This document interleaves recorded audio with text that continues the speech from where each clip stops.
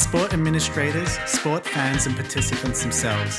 Sarah and Ash sit down with a bunch of inspiring female leaders from within the sports industry who share their journey of achieving their aspirations.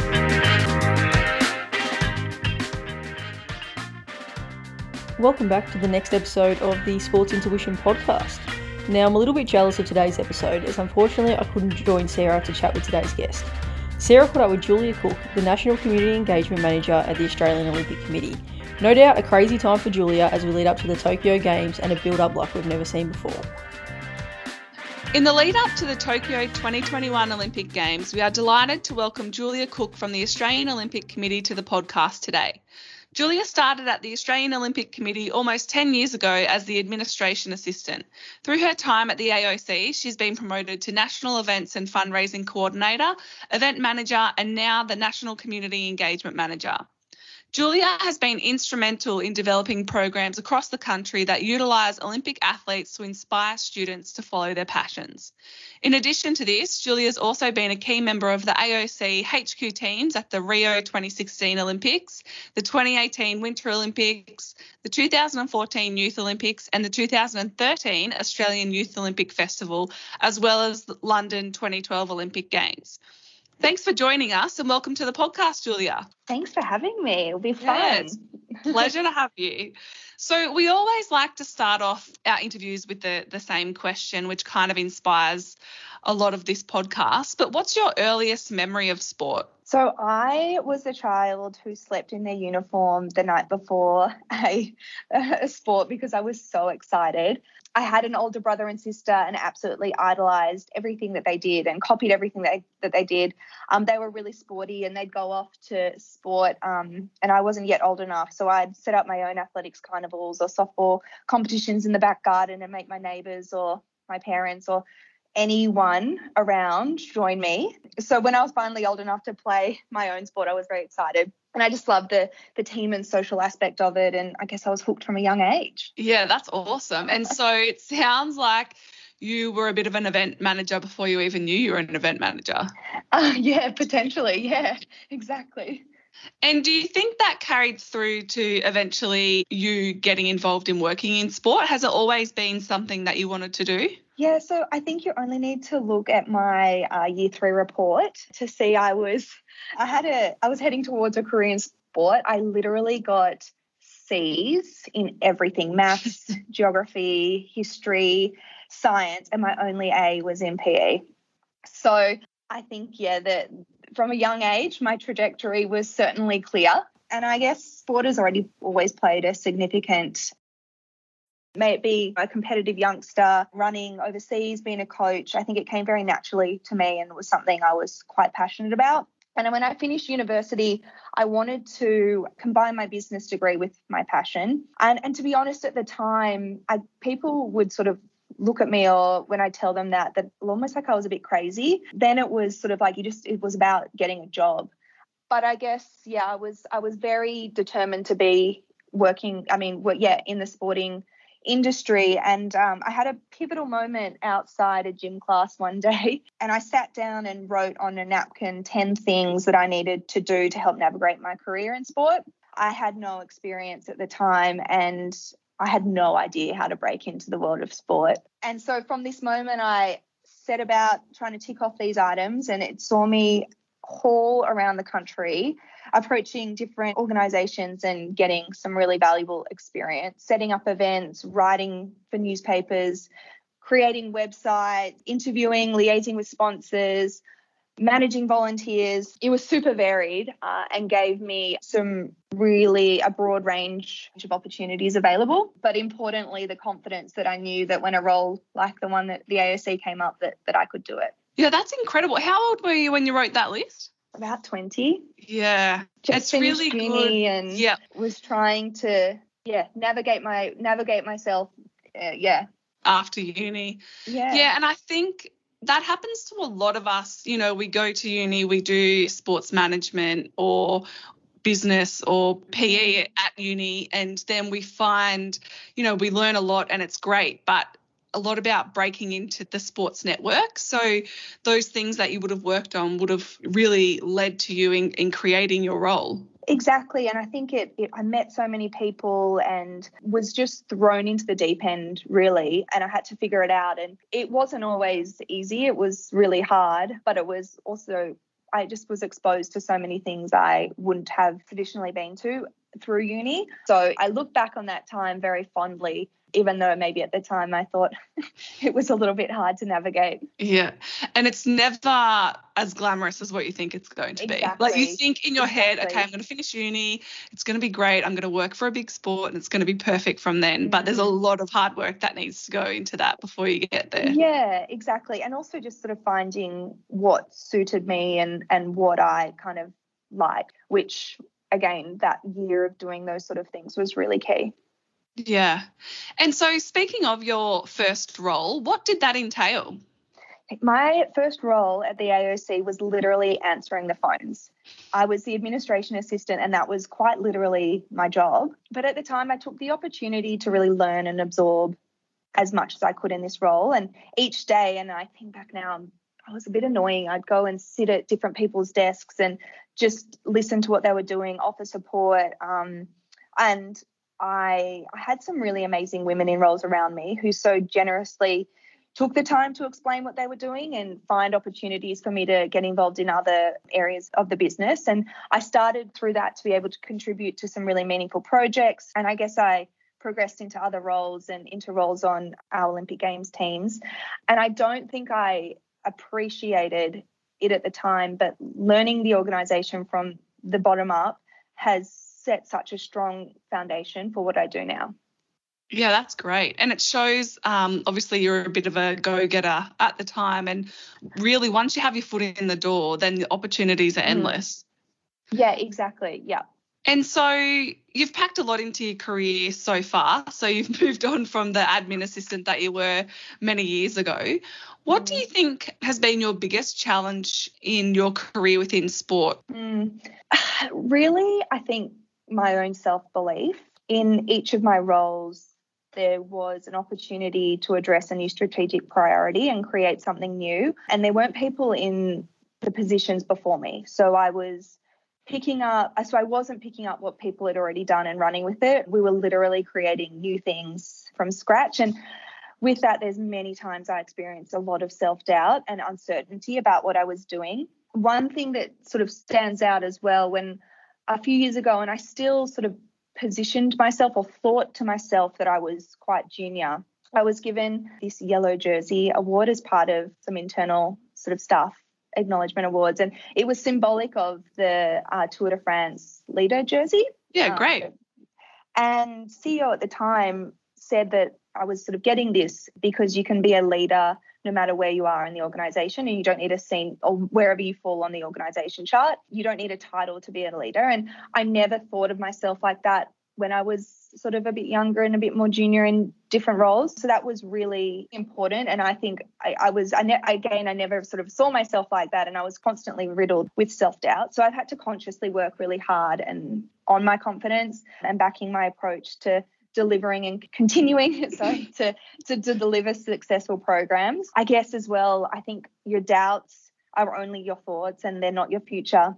And of course, things go wrong, but I'd never have tried. I was losing an opportunity that I wasn't willing to take that risk. Yeah, that's great. What do you have any, I guess, strategies in place or, sense checks that you use when you are finding yourself doubting yourself in certain situations? Yeah, so I used to find I'd sit in a meeting room or something and think, oh gosh, everyone's so much smarter than me, or they're using these big words that I don't understand. And I need to just back my preparation. I would always be very prepared and try and understand a project or a task or an opportunity that we were looking into really holistically, and just backing what I was saying and backing my own knowledge, and just not getting intimidated by some of those conversations or people that have maybe been around for longer and that sort of thing. And everyone plays their part, but just not letting that get to me personally. So that's been really key and something that, yeah, I've been proactively making sure I check on. Yeah, awesome. Now, speaking of challenges, so Tokyo 2020 obviously turned into 2021, although they still call it the 2020 Olympics, yes. I think. Yeah? Yes, exactly, yeah. So what was it like inside the AOC when you were told, well, I guess when you were probably in that grey period of not knowing whether they were going ahead or what was happening, and then you were told they were going to be postponed by a year? I know, gosh, wow. I will never forget this moment when the postponement was announced. I guess for the first time in history, the Olympic Games were postponed, and no one ever anticipated that. This has never happened before. So we were all really in uncharted waters. And as the news broke, I guess I certainly felt, and I know it was across the whole organisation, a deep sense of empathy for the athletes and coaches, the administration staff, for what, they were dealing with. But importantly, the games were not cancelled. They were just going on a year later. So I guess our thinking internally went to how we can best support the team in their preparation to be able to perform at this year's Olympic Games. And everyone really played their part. I think we had really strong leadership from our CEO and the chef de mission of the Olympic team, Matt Carroll and Ian Chesterman. And with the ongoing restrictions and the regulations, we really had to reconfigure the team, reconfigure our operations, reprioritise planning, and initiate projects to support athletes and coordinate support for the Australian community. In my role personally, we were able to quickly adapt our school programs to online and continue to have athletes speaking to students and community groups across the country. And it was amazing. They were connecting in ways that we'd not seen before because everyone was going through the same thing. So in a really strange way, in the absence of the games that everyone had been striving for, the Olympic spirit really hadn't sort of shone more brightly. Yeah, great. I mean, something, like you said, had never happened before. And I mean, we're 60 odd days out now when we're recording this, so there's not long to go. How's the feeling in the office now? Because there's still this bit of uncertainty globally about people's health. And I know that the athletes have been told they'll get the vaccine. So, that provides them a little bit of comfort. But it's still going to be an Olympics like no other. Yeah, exactly. And I think we're prepared now for a different game, but everyone's still really committed to it going ahead. Absolutely, the health, safety and well-being of athletes and officials, coaches and their families is priority. But at the moment, everyone's, 65 days out, that Olympic flame will be lit.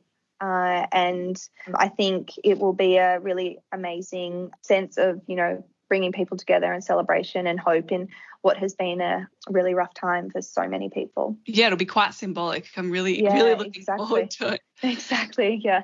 So you've worked in a couple of roles within the AOC, a couple of different areas, I should say.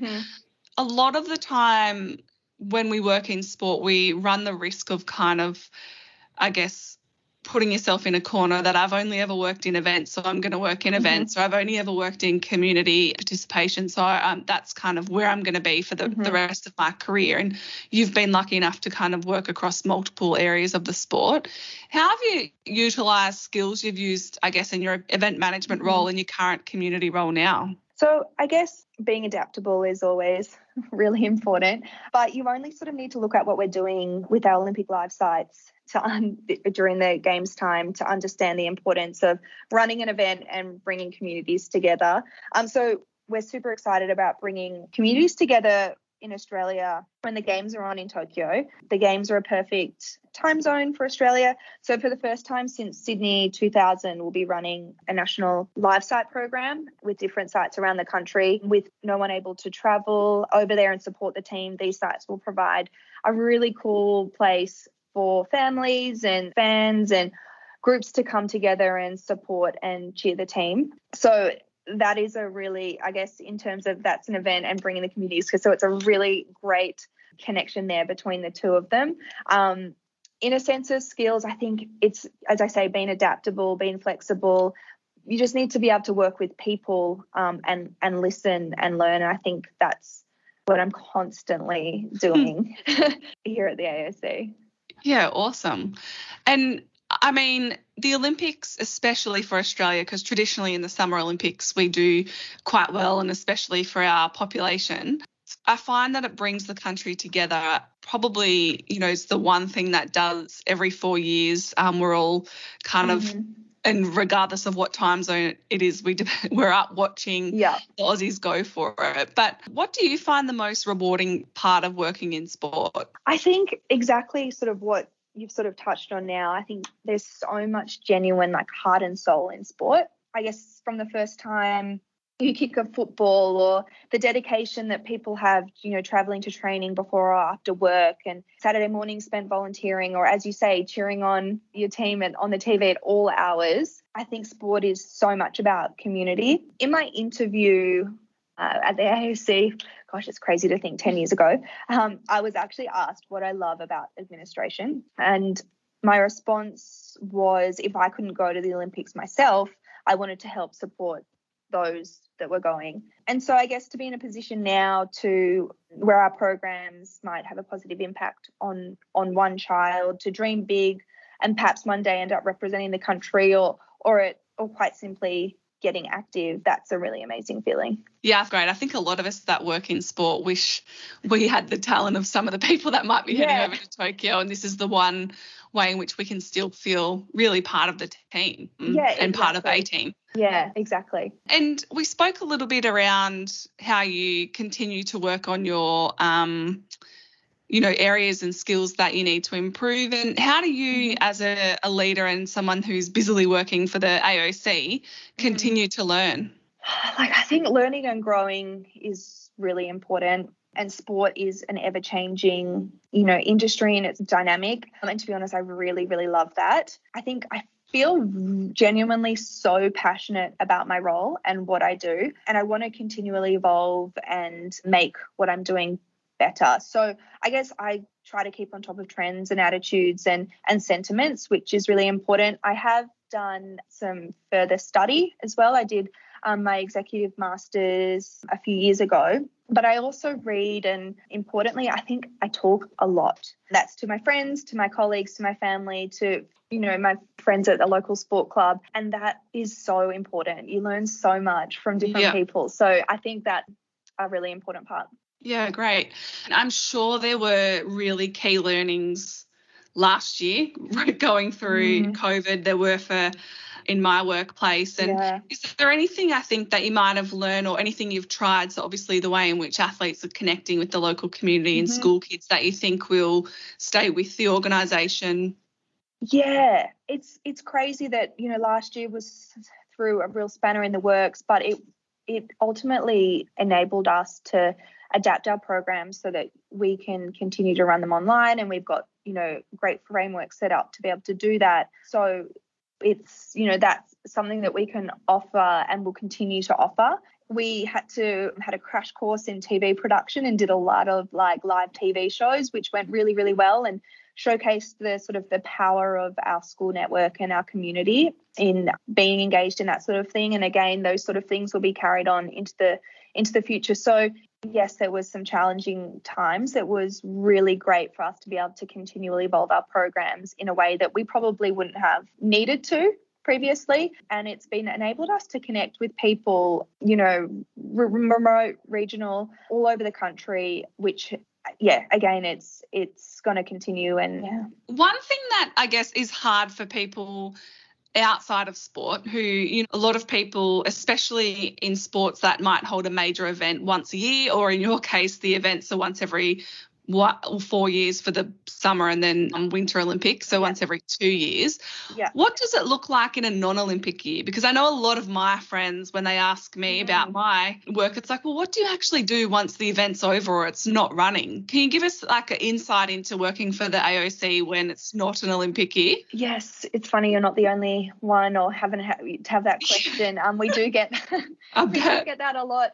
I mean, this year we've got the Olympics, the Summer Games in Tokyo, and then within 6 months we have the Winter Olympics. So it's pretty jam-packed here. But in a normal time, we do also youth games and some other minor games, which is a great opportunity for Aussies to get some amazing experience in sort of what I do. Is, I guess, we're really sort of proud of our athletes and the impact that they can create. So developed a number of community engagement programs for athletes to be involved in. and they go on all year round throughout the games. And I guess it's a great opportunity for us to reset and come up with our strategies for the new games period. As I said earlier, sport is ever changing and is so dynamic. So, we have to reassess how our games operations will be, our media team. There is a lot going on. So, yeah, I think people probably see there's like these peaks and troughs, but it's very much actually feel like it's consistently a peak here with all the activities going on, and it's really cool. And speaking of, traditionally Australia is better performing at the Summer Olympics. Is there any difference between the summer and winter programs from an admin point of view, or is it very much, you don't have to answer this either if you don't know, or is it, really kind of similar across the two? There is differences with team size and the sort of travelling team, and I guess the nature of the sport and those sort of things, there's difference. But in terms of a support offering and how everything that we do for a summer games, we do for a winter games, I guess the scale is just slightly different. But yeah, every games has its own sort of challenges and nuances, and I guess we just have to adapt to whichever games that we're working towards. We always find the athletes always very inspiring, and obviously a lot of what you do in your work is inspiring young children and getting our athletes to do that. Who do you look to for inspiration for yourself? I think the more is who don't I look to for inspiration. Through my colleagues here at the ASC, we have such an amazing team of people that work here, and I find each in different ways really inspiring. My friends, my family. It's a really challenging one because I think every day I'm seeking inspiration from different people. My little 9-year-old niece who's just like taking the world on and doing amazing things in her own right. I find that really inspiring. To be honest, I think I'm naturally really inquisitive and can sort of find bits and bobs out of people just in daily life. Yeah, great. And I always find it inspiring seeing just someone passionate about what they do. It doesn't matter what it is and what field they're in, but it's hearing them speak about it that's quite inspiring. Yeah, exactly. And finding out more and why and getting to the media parts of what they do. I love it. I absolutely love finding that sort of stuff out. And thinking about, I guess you're obviously very passionate about what you do now, but where to next for you? So what do you think the future holds for you in your career? So the 23rd of July this year, the Olympic flame will be lit in Japan. And as I mentioned, we'll be running these live sites around Australia, and that's what will be my role during the games.